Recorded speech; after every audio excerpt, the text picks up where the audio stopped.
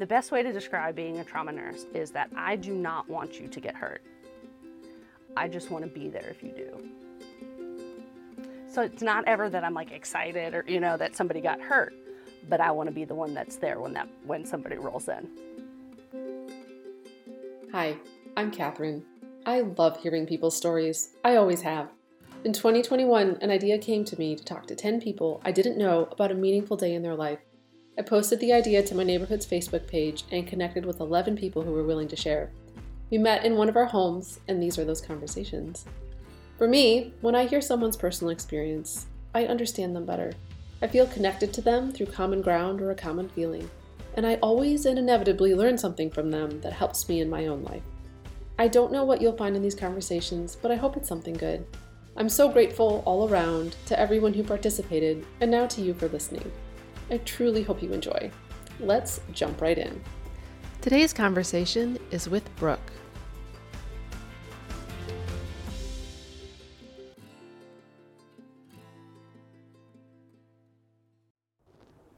Okay, so let's get into it. Can you tell me what you'd like to talk about today? We can talk about a day in the life of an ER nurse. Awesome. Great. Okay, so you are an ER nurse. Mm-hmm. Do you want to just tell me how you ended up working in that field? Yeah, nursing is a second career for me. I originally started out as an early childhood education or preschool teacher and decided to make a career change early to mid 20s and went back to school. And I think I've always been drawn to the adrenaline and the excitement of it all. And I think when you first start to get into it, you think it's going to be like TV shows or, I don't know, just you think it's going to be this highly dramatic thing. And it is, to a degree. But I got interested in it, volunteered in an ER for my last semester of nursing school. And I think that's initially how I got the job. Sometimes it can be very difficult to get hired into specialty departments. They almost always want you to start in what we call med-surg, which is what you would think basic hospital nursing. But I guess I had shown up so many weeks in a row to work for free, they decided they had to start paying me once I graduated. So I went to work in the ER the day I graduated nursing school. Wow. Did you go to a graduation? Yes, I went to a graduation. Well, so the next day, I guess.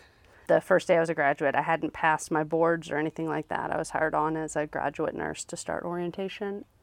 And I started in what we would call an outlier community hospital that I didn't know at the time, but was a bit rough and tumble. It's the one right up here in Antioch. And it very much, the ER is a sink or swim, trial by fire, but you learn very quickly that the drama isn't necessarily from all of the scenarios, it's that everything changes constantly. You never know what's going to walk in. You never know who you're going to be dealing with. And you always deal with everybody and their families on their absolute worst day. Like my day-to-day, my Tuesday, I have to consistently now remind the nurses that work for me that while this is what we are used to and we know how this works, somebody is having the worst day of their life. And they're going to treat you probably pretty badly. And they're going to be mean, and they're not going to be themselves, or they're going to be hurting, or, something awful is happening to them. And not only do you have to do your job, you have to do it while understanding that, which I think is where a lot of the drama or whatnot comes from, is managing the people and the humanity alongside with the medicine, if that makes sense. It definitely does. I want to back up a second. Yep. So you said you were a primary school teacher. Mm-hmm. So when you were little, did you have a dream of what you wanted to do? How did you, and maybe from that, how did you end up in teaching? When I was little, I always said I wanted to be a doctor, which is a little strange. Why? But I don't know how that I ended up actually in medicine, and that I would never be a doctor now, just because of all of the things. But growing up, I am the second oldest and the only girl on both sides of my family. So it was always like me and anywhere between 10 and 16 boys running around, and I was typically trying to watch them. It's like cousins Oh, and yeah. extended family. Yes. So I was always kind of like a built-in babysitter, and I realized that I really liked kids, especially younger, early childhood, probably pre-elementary school age. I was always very drawn to. When it was time to go to college and go to school, I went into education. And there are a couple different ways you can do it, but I focused on early childhood, which is preschool age. And I guess at the end of the day, to go into nursing, for me, it always seemed kind of like teaching or nursing were the two. And when I realized that I would always have to have two jobs as a teacher, I decided, okay, well, maybe we try nursing.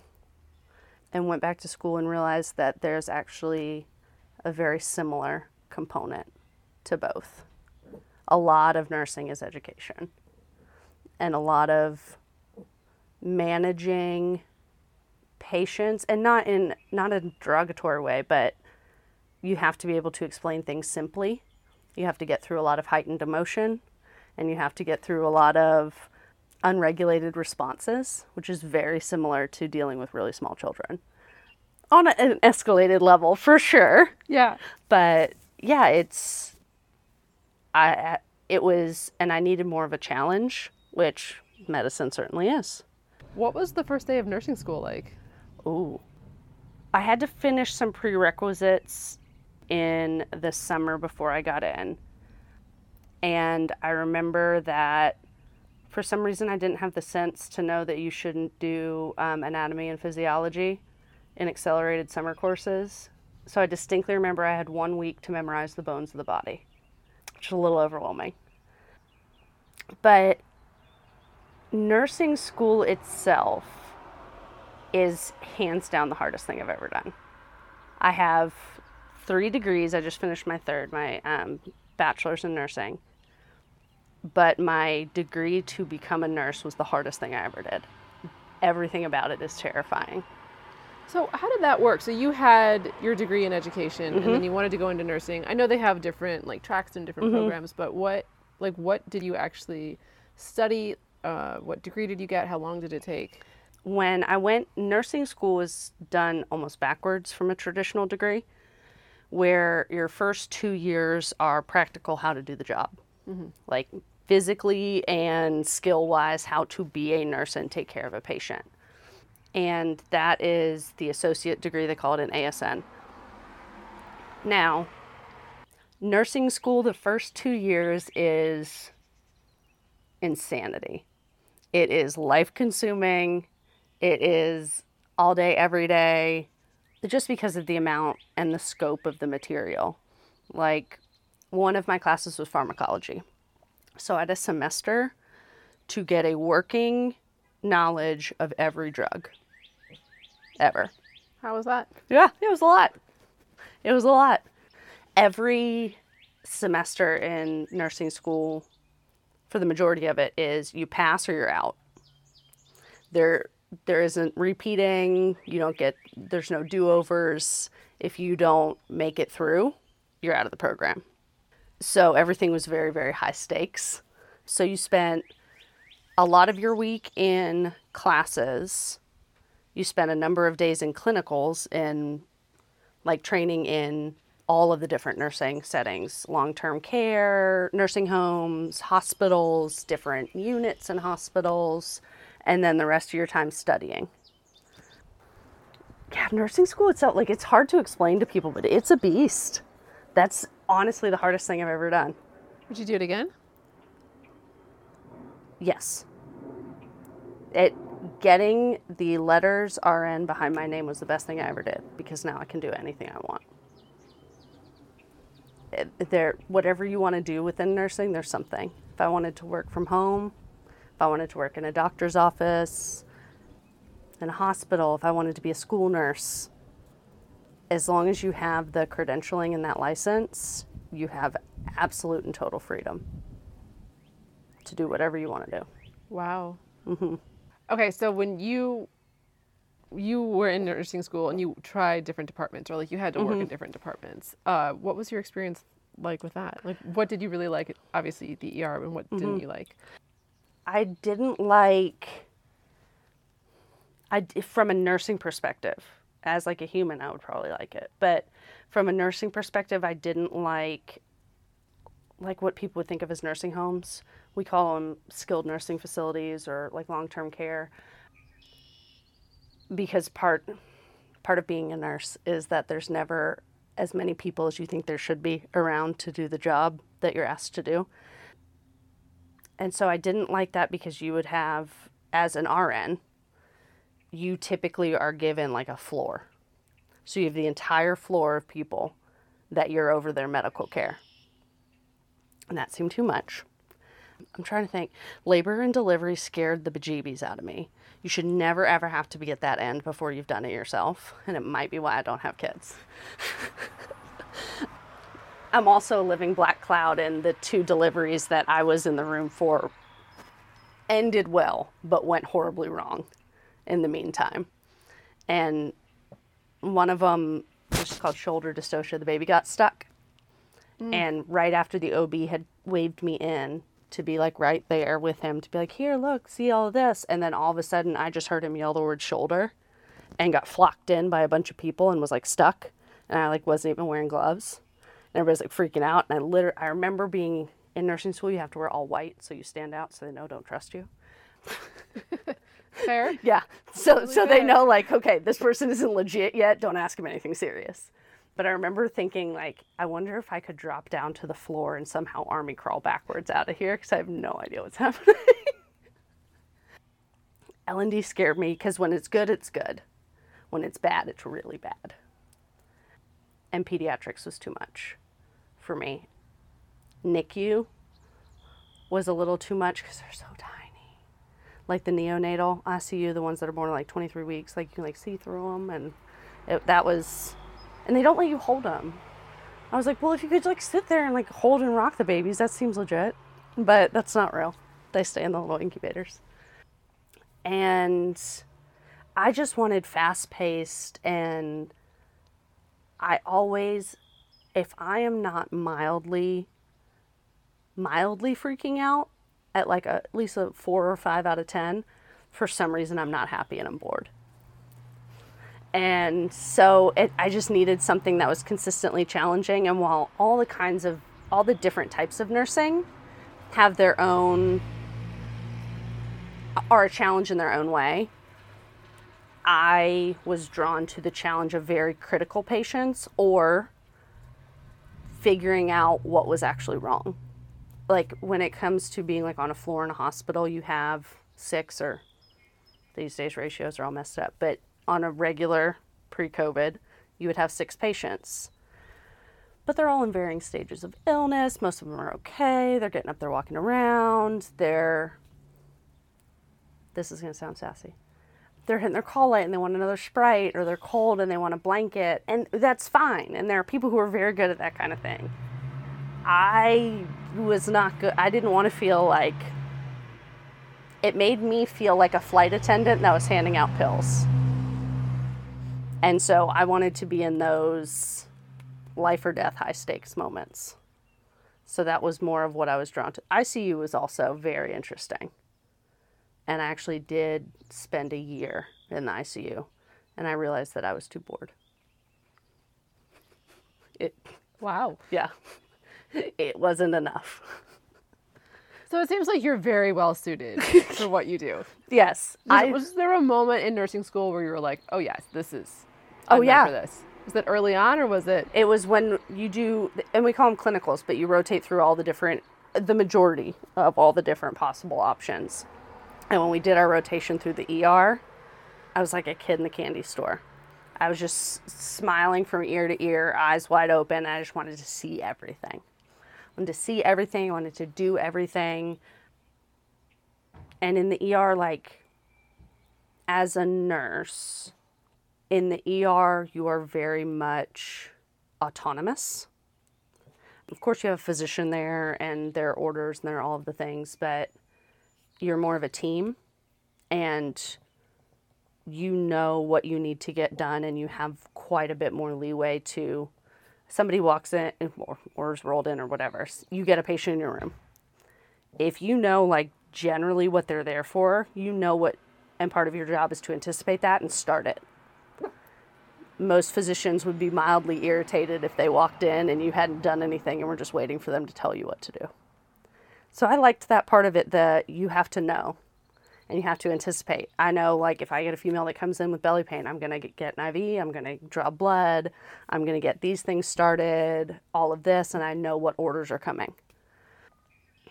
So yeah, from the day I was in the ER and I saw those nurses kind of operating like that, I was like, oh no, I'm here. This is it.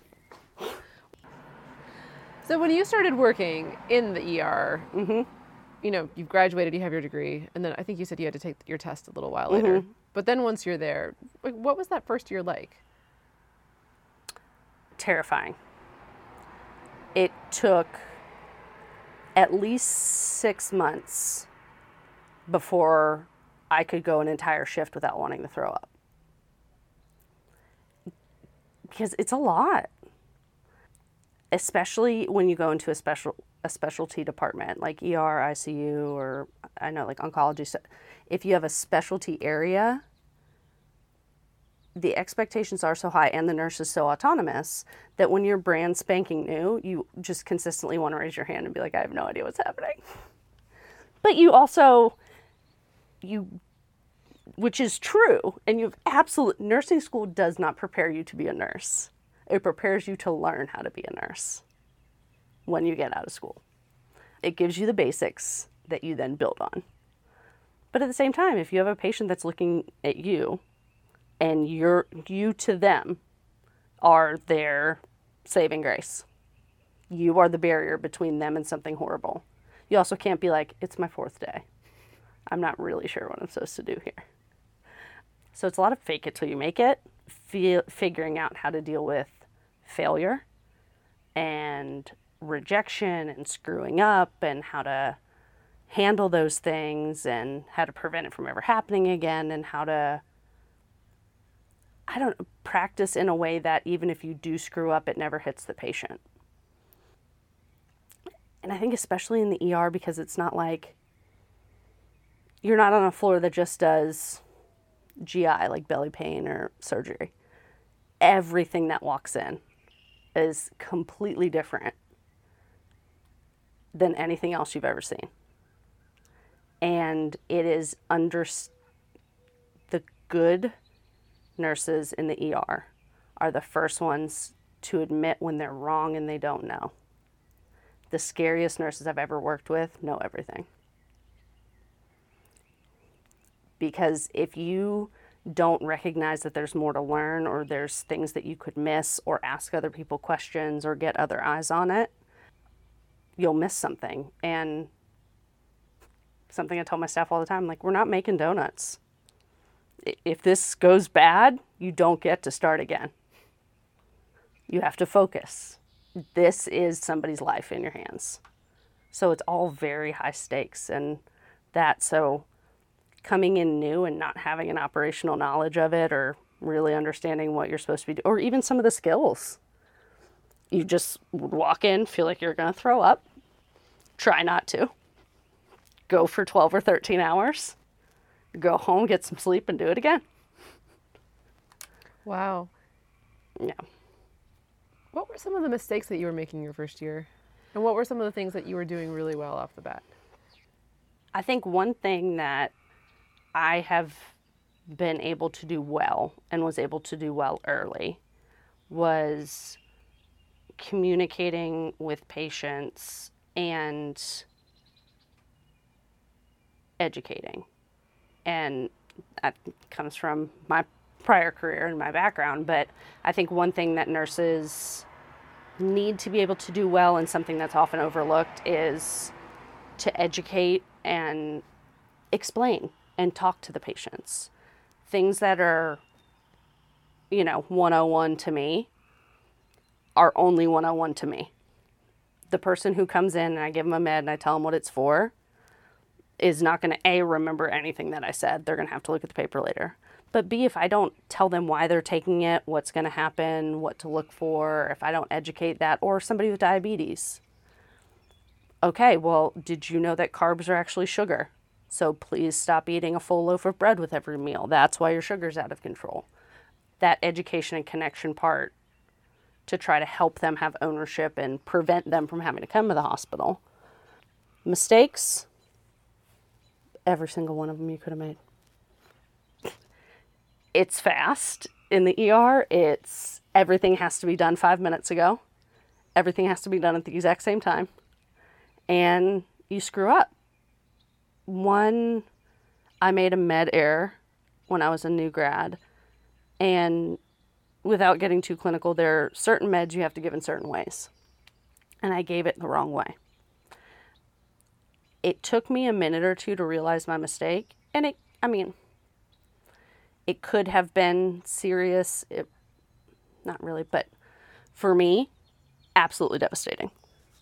I went and, I made sure the patient was safe. I escalated it and, made sure they were on a monitor and all of this. And I went and went and told my charge nurse, sat on the floor, started hysterically crying, and said, just let me know when you need to fill out the report and I'll go clean out my locker.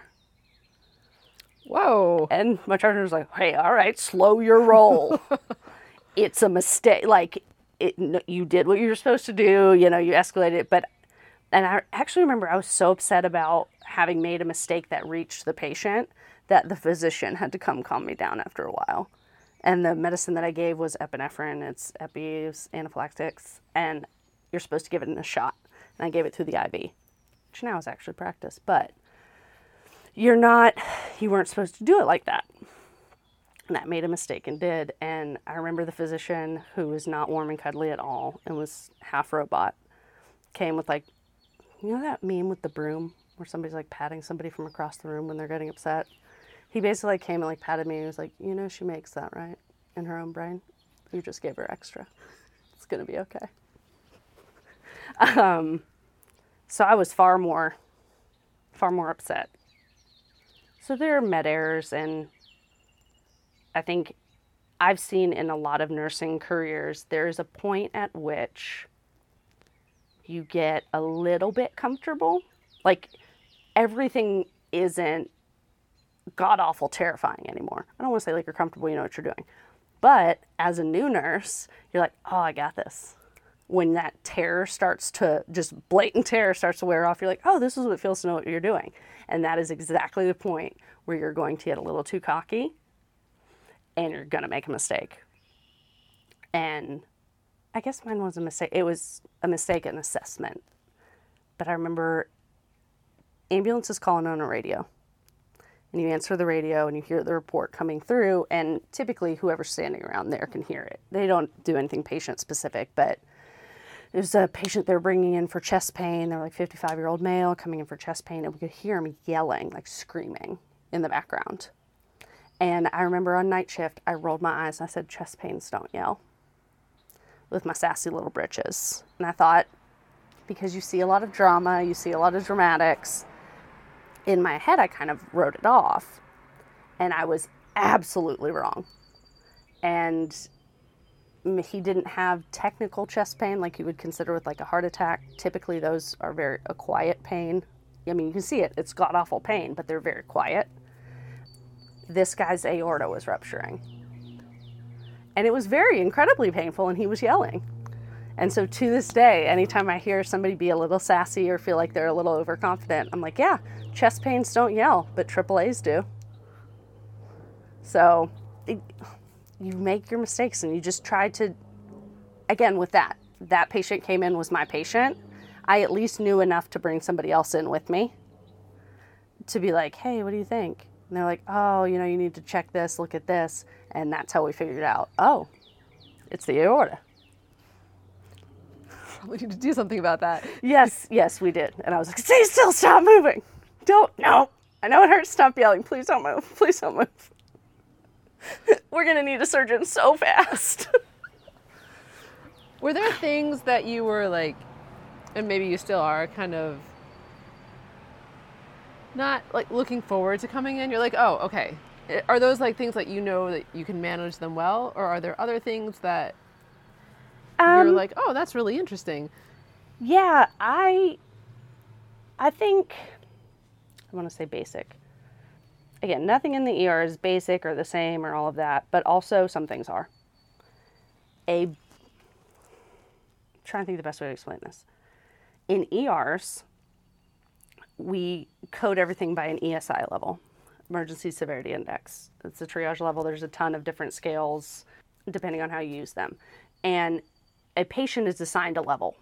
5, we're not sure why you're here. 5 is like low, not high risk. You're not going to have to do much. It's like a doctor's office visit. Just happens in the ER. Like a dental pain or something like that. Okay, we'll give you pain meds and some antibiotics and bye. See you in a minute. 4, broken bone. Simple broken bone. Okay, you need an X-ray, you need a splint or a cast. Great.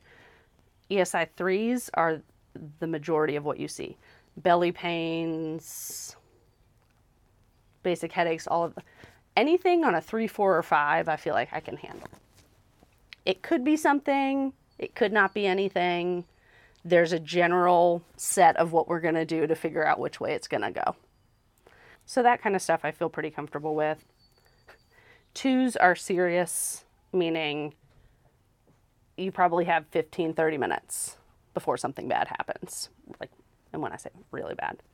1, you're dead and we're trying to fix it, or you're about to be. So I'd say anything 2, but I've been doing this 10 years, like 2, 3, 4, or 5, I can probably handle. Strokes, heart attacks, all of that kind of stuff. The stuff that I find really interesting, which is kind of where my career has taken me, is trauma. The hospital I worked for many years and then ended up managing the ER is a trauma hospital. And trauma is it's like the ER on steroids. Because you get literally somebody from somewhere, God knows where. Something happens. You have whatever information they happen to have about it. There was a bad car accident. We pulled them out here. And then you're on. Okay, what's broken? What's bleeding? What's this? Look at all of the things. So not only do you have to know what you're talking about and be good at it, you have to be fast. Because if somebody has a traumatic injury, you really, like serious traumatic injuries, you really have minutes to figure out what exactly is happening and where you have to go to fix it. If you get like a level 1 trauma, a serious traumatic injury, they're typically in the ER for 10 to 15 minutes, max. And that is the time you have to get their care started and them stabilized to either get to the operating room or get to the ICU, the trauma ICU for some sort of bedside procedure. So that's my not new. Those are the ones I still find really interesting because, again, just like the ER, nothing ever happens the same way. And it's you and your brain being pitted against God knows what with barely any information, and it's your job to fix it. Wow. Yeah. Anybody in the ER who stays there for a long time, all of us, we call ourselves lifers, you're a little nuts.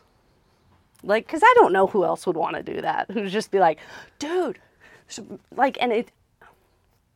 the best way to describe being a trauma nurse is that I do not want you to get hurt. I just want to be there if you do. So it's not ever that I'm like excited or, that somebody got hurt, but I want to be the one that's there when somebody rolls in. Wow. Yes. I never want anything bad to happen. I just want to help you if it does. I have a lot of questions. Okay. Let's just start here. Okay. So you were dealing, as you said, with people on the worst days of their lives, mm-hmm. going through significant trauma. Mm-hmm. What kind of impact does that have on you? I think it's it's difficult to explain, but I will say in the ER, you get very, very good at, and probably overly good at, compartmentalization. You have to learn very early on and very quickly how to detach. Because a real reality of and again, in the past year, I've gone onto the management side of it, but I still work on the floor. I'm always a nurse first. But there's a very real possibility that you are in one room delivering the absolute worst news that anybody's going to hear. Terminal illness, there's nothing we can do, you're giving horrible, horrible news. The next room over is mad that you took so long. And they're hurting, and they haven't gotten their pain medicine in time. And they're in an angry state. They're hurting, and so they're screaming at you and calling you every name in the book. The next room over, I don't know, I'm just trying to pull out tropes of patients. The next room over is somebody who has such a horrible life scenario that the best place that they can think of to be that day is in the ER. They don't really need to be there medically, but they know the system, they know how to get in, and they want a sandwich. And the fourth one is in a psychiatric breakdown. And all of them need you at the exact same time for completely different reasons. To them, their need is the most. And you have to be able to, for better or worse, you have to be able to wall it off and to operate under the most horrific circumstances ever and be able to walk to the next room, put on a smile, and say, I'm sorry, I was late. If I got emotionally invested, and I mean, you feel it, but not the way other people think. And that's why I say probably too much, because in your daily life, like I'm sure I do not emotionally react. And I have been told I do not emotionally react appropriately to things because I'm so used to being disconnected and compartmentalized. You could literally tell me anything and I will have no visible reaction. I will have to step aside and process, and I probably will later. But in real time, that poker face, for lack of a better word, that starts to follow you after a while. But I think it does, it changes the way you interact with life when you exist at an 11 all day, every day. And for me, I've been doing it for 10 years now. And everything I deal with, 80% of the stuff I deal with, is life or death or the most important thing ever to somebody. So then, good and bad, when you get out and people are like, oh, I didn't put tomatoes on my sandwich, you're like, I'll hit you in your face right now. Does not matter. Can't care. Like, things that other people either get upset about, I just do not bother me. But also, you also don't necessarily want to go interact with other people.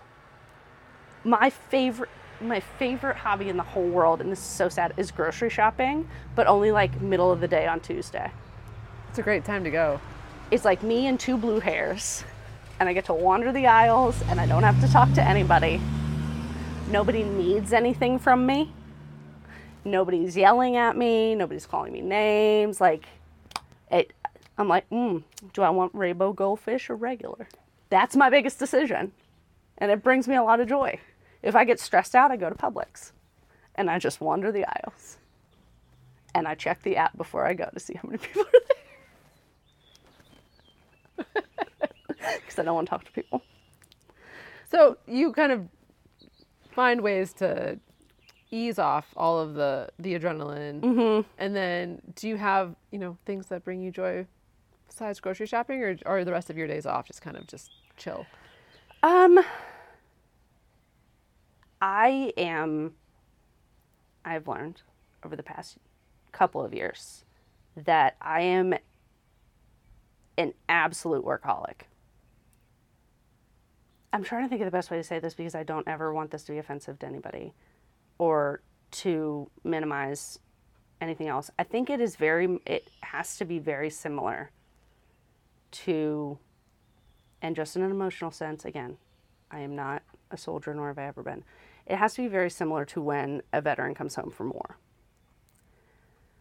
When everything I do all day, every day is so important and has to be perfect and so high stakes, it almost leaves you with a sense of boredom or inadequacy or not being fulfilled with anything less than that. So it becomes very, very easy to escape into and to fixate on the work and the trauma and all of it, because it's all encompassing. When you walk into the building, that's it. It takes everything you are and ever will be. And then when you walk out, you're like, meh. I don't know. I guess it doesn't really matter if I vacuum. I don't really care. So it's really challenging. It's challenging to explain, but I have been an absolute workaholic for a number of years. Probably average 50 to 70 hours a week, easy. And then sleep the rest. Or hang out with friends, whatever, but I never made any time for real hobbies. My decompression, my little thing that I play children's games on my iPad. Candy Crush. Still an OG fan of that. Little mindless things. Just, I don't know. Garden. Like to garden. I'm currently making lavender cuttings right now. I don't know. I watched a British guy on YouTube. I feel like it's going to go well. So, okay, you have been a nurse, and you said recently you've gone into management. What made that change? How's that been different?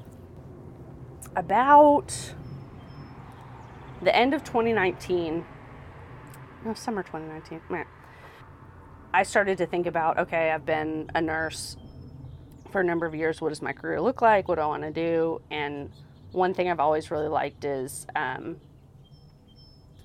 growing other nurses, teaching, helping, coaching, leading. And so I kind of took like a baby step into leadership, and it was a clinical coordinator position. It basically meant like I was there to work late and try to keep night shift in line, but also still be a nurse and still be on the floor or whatever, just kind of like be a clinical lead, a little bit above like a charge nurse. And then through a whole series of things, our director left, yada, yada, I somehow continued to fall upward and just be like, hey, guess what? You do this now. And cut to, what happened? I'm trying to think, 2020, beginning of 2020. I was interim manager of a level 2 trauma ER with 100 plus employees. Absolutely no idea. Never anything I signed up for. No idea what I was supposed to be doing. Was working insane hours just to try to figure it out because it's a beast. Then there was a tornado. So that was a massive response and all kinds of destruction and all that. And then COVID hit. And trying to figure out how we all get through this and having absolutely no leadership. I had a couple months under my belt. How do we get the department through this? And the guidance changed about every 15 minutes. We had probably 3 or 4 time a day huddles with the staff of, oh no, you have to wear this mask now and do this. And nope, that's not how it's transmitted and you have to do this. And okay, we're going to change this to keep that. So that was horrible and stressful. And and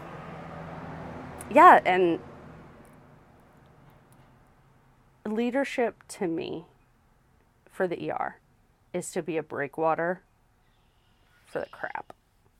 So it doesn't hit the bedside staff, because bedside nurses do the absolute hardest work of anybody. No question. And they're just there are things that are operational and business and all kinds of stuff, but they shouldn't have to care about that or how it gets done or all of the things. There needs to be a filter, so that's what I do.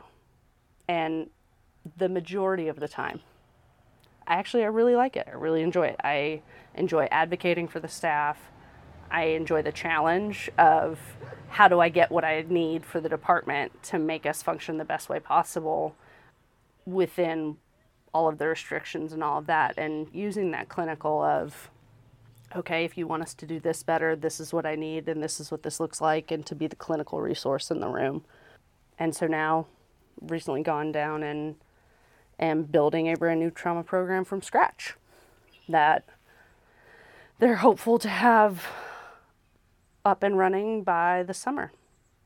That's soon. Oh, isn't it? Isn't it? They've never done it before. And so, yeah, the state accreditation, the college surgeons, all of that, but getting the staff what they need. And at the same time, you're still running a giant ER. I didn't know it at the time, but I now am on the leadership team of the 4th busiest ER in the state. Yeah, so, frying pan fire, why not? And we're trying to build a trauma program and all of that. And again, you're not making donuts. Every decision that you make, somebody's life depends on it. And so you still get the thrill of it, and I still get to help the nurses and be the resource that I always wanted to have. Just COVID. What's your take on that? What's it been like on the ground, so to speak? Oh God, that's a novel.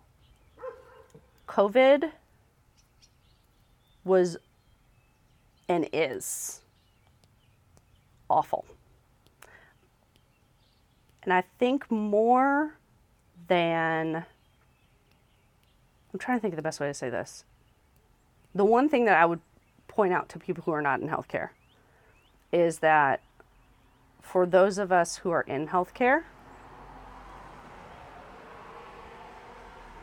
we never got a break or got to step away. We've literally had no idea what we were dealing with. Just like everybody else, we had some more information. But we have been, fighting blind or doing the best we can for over a year. We are just now starting to process. And so I think what we are inevitably going to see is the toll that it has taken on healthcare is just now going to start to show itself. A lot of people in healthcare, myself included, knew there would be something like this. Whether it be a superbug, whether it be something that was antibiotic resistant, we knew something was going to hit. We are incredibly lucky that this is what it was. Because while it was horrible, and while it has been, it could have been a lot worse. But what it did is it showed all of the cracks and put pressure on all of the fissures that were already in the healthcare system. And I think that's the hardest part to deal with it. The things that were already done incorrectly. And I think healthcare staff fought a battle on two fronts. In that, working in a broken healthcare system that then got put under immense strain with a mystery illness nobody knew anything about. And then fighting against the highly, I don't want to say politics, but a highly politicized response from the public, where people consistently wanted to tell you what you were doing. So it was almost like getting beaten up and being like all battered and bruised, and then one person screaming at you that what you just did wasn't real, and then somebody else clapping and having absolutely no idea. It's a hugely complicated and massive response, but right now in the middle of healthcare, we are dealing with rampant provider, nurse, anybody who works in it, burnout, staffing, mental health issues. It's a rough time. I think now more than in the middle of it, because in the middle of it, that's what we do. Whatever craziness you're going to pop off with. I mean, I went through, and it wasn't to the same degree, but I was in the ER during all the Ebola stuff and sat in an isolation room on the phone with the CDC. And that's what we do. We run in. We're there when nobody else is. But dealing with the after effects, that's where we're going to struggle and are struggling now. I think it'll be interesting to see where healthcare and all of the workers go for now, because right now we were already facing a nursing shortage, and now very few people who have been doing it want to do it anymore. What's your take on kind of just, there are very strong opinions about the vaccine. Yes. As an ER nurse, what's your take on that? Get it.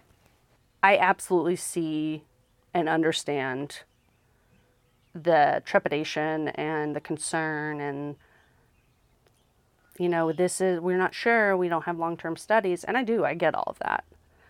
I think there is so much emotional and anecdotal information out there that it becomes difficult to see what's real. The vaccine that we have now, the mRNA, the science behind it is solid. I was tier 1A1 or whatever, the first one, and I got there the first day I could. The way out of this for real is herd immunity and vaccination. And I think what challenges me as a nurse, and I get everybody, we live in a wonderful country where everybody can make their own decisions and all of that, and I don't want people to think I'm not honoring their choices. I have friends that won't get vaccinated. It drives me bonkers, but I can't force them. But that's how we get back to things. And what bothers me, I think, as a nurse, is that I don't know that people actually understand that while the vaccination helps protect you, vaccinating isn't about you. I got vaccinated not necessarily because I was scared of getting COVID. I mean, I was so hyper exposed for so long. If I was going to get it, who knows, I may have had it. I would probably be okay, but people in my life wouldn't. Older people I come into contact at the grocery store, immunocompromised, small, like the little kids are a whole other thing, because bless them, they're probably going to be fine, but they run around and they're just like little sprinklers with it. They're going to spread it to everybody they touch. My perspective on the vaccine is that it is something we do for each other to protect the people who can't get it and the people who won't be okay if they get sick. Yeah. That's my take. I think that's what vaccines are there for. Mm-hmm. Yeah. That's why we don't have polio. Yes. One of my dad's friends had polio. Mm-hmm. And, I mean, he's spent his life having problems walking because of it. And I think polio really isn't a thing at the moment. Right. Okay, switching gears for a second. Okay, so, whenever I meet someone who's worked in the ER, one thing I always want to ask, besides just what is that like, what's some of the weird stuff that you've seen? That it's such a challenging question for me, because my line is so far away from everybody else's line. It's funny you ask that, because that's what everybody wants to know. And I am never really sure exactly what to say, but it is always interesting and somewhat unexpected to see where people will put things. Whether what the things are, where they end up. And what has always baffled me is how they tell you they got there. Like, I'm not new. No. We found a bottle of vitamins, Centrum vitamins, up in a place. And the response was, I fell on them in the shower. No, sir, you did not. I don't at this point. Obviously, none of us care. We all know exactly how the bottle of vitamins got where it is. And never one time has anybody stored their vitamins on the floor of the shower. That's not a thing. I don't understand your logic. And a lot of times, like, people, they come into the ER and they're on 9 million drugs and all of that, and you ask them what they're doing, and they're like, nothing. I will show them my badge and say, all this does is move the elevator. I don't care. But if you do not tell me, you will, because something's going to go weird. I need to know what I'm dealing with. I'm trying to think, one of them that was relatively impressive. I'm still impressed with this guy to this day. I won't give any identifying information. There's a gentleman who was going deep sea fishing, and he was carrying his tackle box down the stairs, and he tripped. And apparently they were going to fish for some sort of like large animals like sharks. And he ended up with a shark hook through his arm. One of the 3-pronged things, and one of the prongs was through his arm. And he, I guess, had been a paramedic and was not going to call the ambulance because he thought he would never live it down. So he drove himself to the ER. And when he checked in, I said, sir, what's wrong? And he lifted up his arm. And that's one of the only times in my entire career I was like, oh! Like, you actually, like, audibly, like, at this point, I don't react to anything because you never want to be like, oh! Like, you never want an ER nurse, like, you never want to walk in and then be like, oh my God, this is really bad. Like, you just don't. But I was a new nurse, I was like, oh! And he apparently, like, got himself to the hospital and came in, and we had to figure out how to get a shark hook out of his arm. And I'll just never forget him lifting up his arm to show me. I was like, oh, okay, you sir, do need to be here right now. That's real. Good call. What are the busy days or busy times in the ER? Monday. Really? Monday is the busiest day of the year, hands down. Typically Sunday, Monday, Tuesday. Mondays are always awful. I have no rhyme or reason or logic, and I've never been able to explain it. Sundays, you get a rush after church / the game. So Sunday afternoons are usually rough. And nobody's, like, leaving from the inside of the hospital. Like, so nobody's getting discharged, so there's nowhere to put the people that get admitted if you don't already have open rooms, so everything stacks in the ER. Mondays always have the highest volume. Tuesdays, statistically, you have the highest number of pedestrians hit by vehicles. I have no analysis on that whatsoever. Careful on those Tuesdays. Yeah, I guess. But just looking at years worth of trauma data, Tuesdays, you're more likely to see pedestrians hit by vehicles. We call them Trauma Tuesdays. I see a lot of trauma on Tuesdays. I don't know. 4th of July. 4th of July is always really bad. People drink and light things on fire. And it ends badly every time. Every time. What about Halloween or Christmas, Thanksgiving? No, the Monday after a holiday is far worse than the holiday. Interesting. Because nobody wants to spend Christmas or Thanksgiving in the ER. Well, right, but I mean... Yeah, I know, but you will probably push through something that would have brought you to the ER on another day because it's Christmas. This may or may not be something that's happened, but have you seen people who have come into the ER on a wedding day? Wedding day? No, bachelorette parties, though. Those are always fun. And there's always so much glitter. You can't clean it off because when you clean glitter, you just move it. There's so much glitter and there's so much crying and so much mascara, and they always have to go everywhere in packs of 9. And you're like, no, they can still only have one visitor. But it's my best friend, Becky. She's my maid of honor. Shh. Nope, pick one. So no, I haven't seen a wedding day.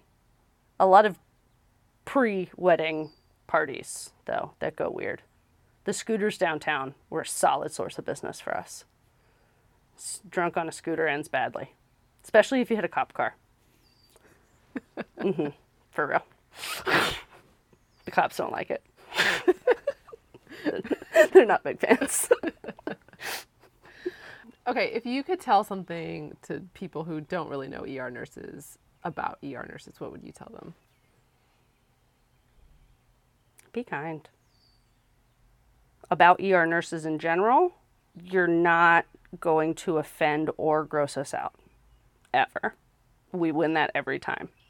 You can either have one nurse at dinner or all nurses at dinner. There is no two nurses at dinner. Everybody at dinner ends up upset because our line is different. If you ever have to go to the ER, be kind. Guarantee none of us want you there any more than you want to be there.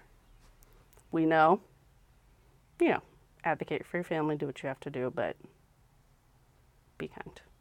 That's really fair.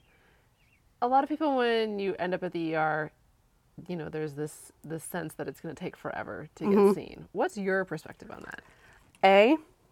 If you are not being rushed back 90% of the time, be very grateful. Because whoever is getting rushed back is in a lot worse shape. And in the ER, it is a matter of prioritizing, and I know people know this, but it's a matter of prioritizing what is the most dangerous or who is going to die first. And that is how you prioritize your care. The other side of that is that I know people hate being in the ER for a long period of time. I do too. And I there are a lot of things that should go a lot quicker. And if I could control them, they would.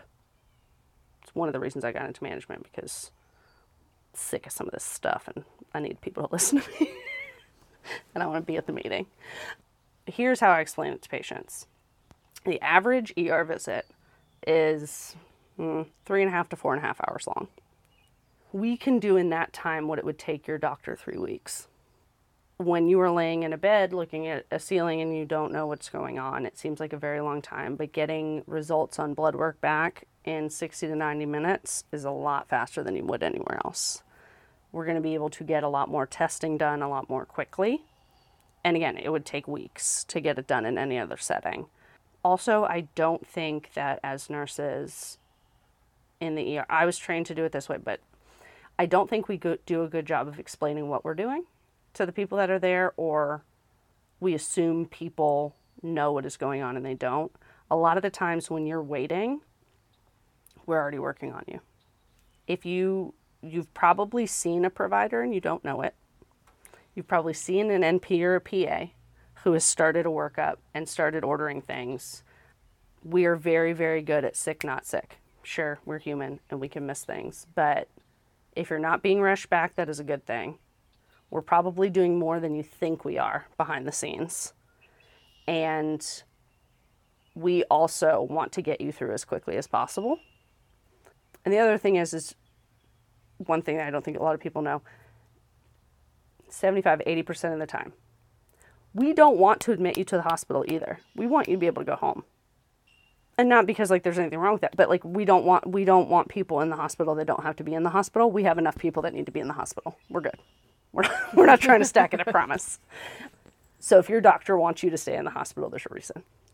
But we will make sure that you are safe and you're getting to the place that you need to be, and we'll be able to get you all that information a lot faster than anybody else would. That makes sense. Yeah. Okay. A few more. You said you'd never want to be a doctor. Why is that? One of the nurses that trained me in the ICU made a statement. It's not completely correct, but a lot of times it is. Doctors spend 11 minutes with a patient and a nurse spends 11 hours. Also, it costs a lot of money to be a doctor. Mm-hmm. And I think a lot of people think doctors are incredibly wealthy and all that. And I'm sure there's some that are.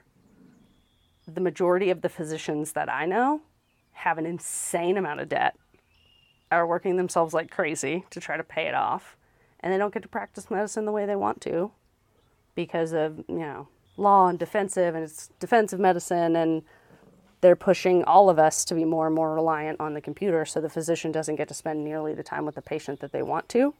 And with the way healthcare is, they don't get to do things the way they want to. I have a lot more freedom as a nurse, and I get to spend a lot more time with the actual patients. And sounds horrible. I'm not going to be the first one named in a liability suit. fair. And the physician is for sure. Do you see yourself staying in nursing? In one way or another, yeah. At this point, I have no idea what else I would do. I mean, I'm sure it will evolve over time, but I'm not a person with a 5-year plan. I hate when they ask me that in interviews. They're like, what's your 5-year plan? I'm like, employment. For sure, employment. Or independent wealthiness. One of the two. Yeah, in one way or another. I think in my head, my long-term plan, I would love to be a nursing educator. That's a whole other degree too. So that would be my 4th. Keep on going. Yeah. What does your family think of you being a nurse? For the most part, they are proud. They are very happy to have free medical advice on demand. My father hates the fact that I'm an ER nurse. Not the realities of ER nursing. The amount of time that I spend physically fighting people much larger than I am or being attacked by them is not okay in any way, and it bothers him. Bothers me too, but I'm sure it has to be worse for Dad. ER nurses are the number one most likely profession to be attacked at work or to be injured. So I think that bothers him, but I think for the most part, no one outside of it really gets it, but they appreciate it. Oh, for sure. And they're like, well, okay, we get that we don't get what you do or why you think that's funny. But I also do get a lot of either pictures on my phone, text messages, or calls of do I have to go to the ER for this? And I'm happy to do it. That's the perk.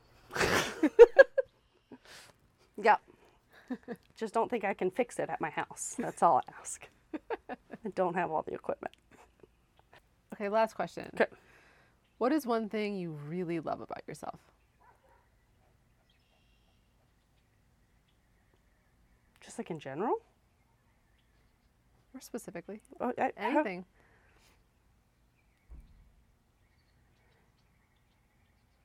I love that I will almost always put other people first and try to help. That is something I am proud of, and I will always try to do the right thing and help someone else. That's all I can think of. That's a beautiful thing. And I think it's really true. I think it's so true. Thank you so much for your time and for talking with me. Absolutely. Great, thanks. Sorry for the background noise of sunshine over here.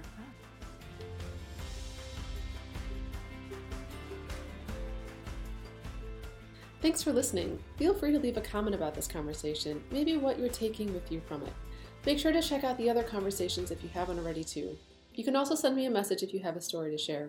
I'd love to hear it. I'll be working on a new series soon, and you could be a part of it. Sending good your way. Until next time, take good care.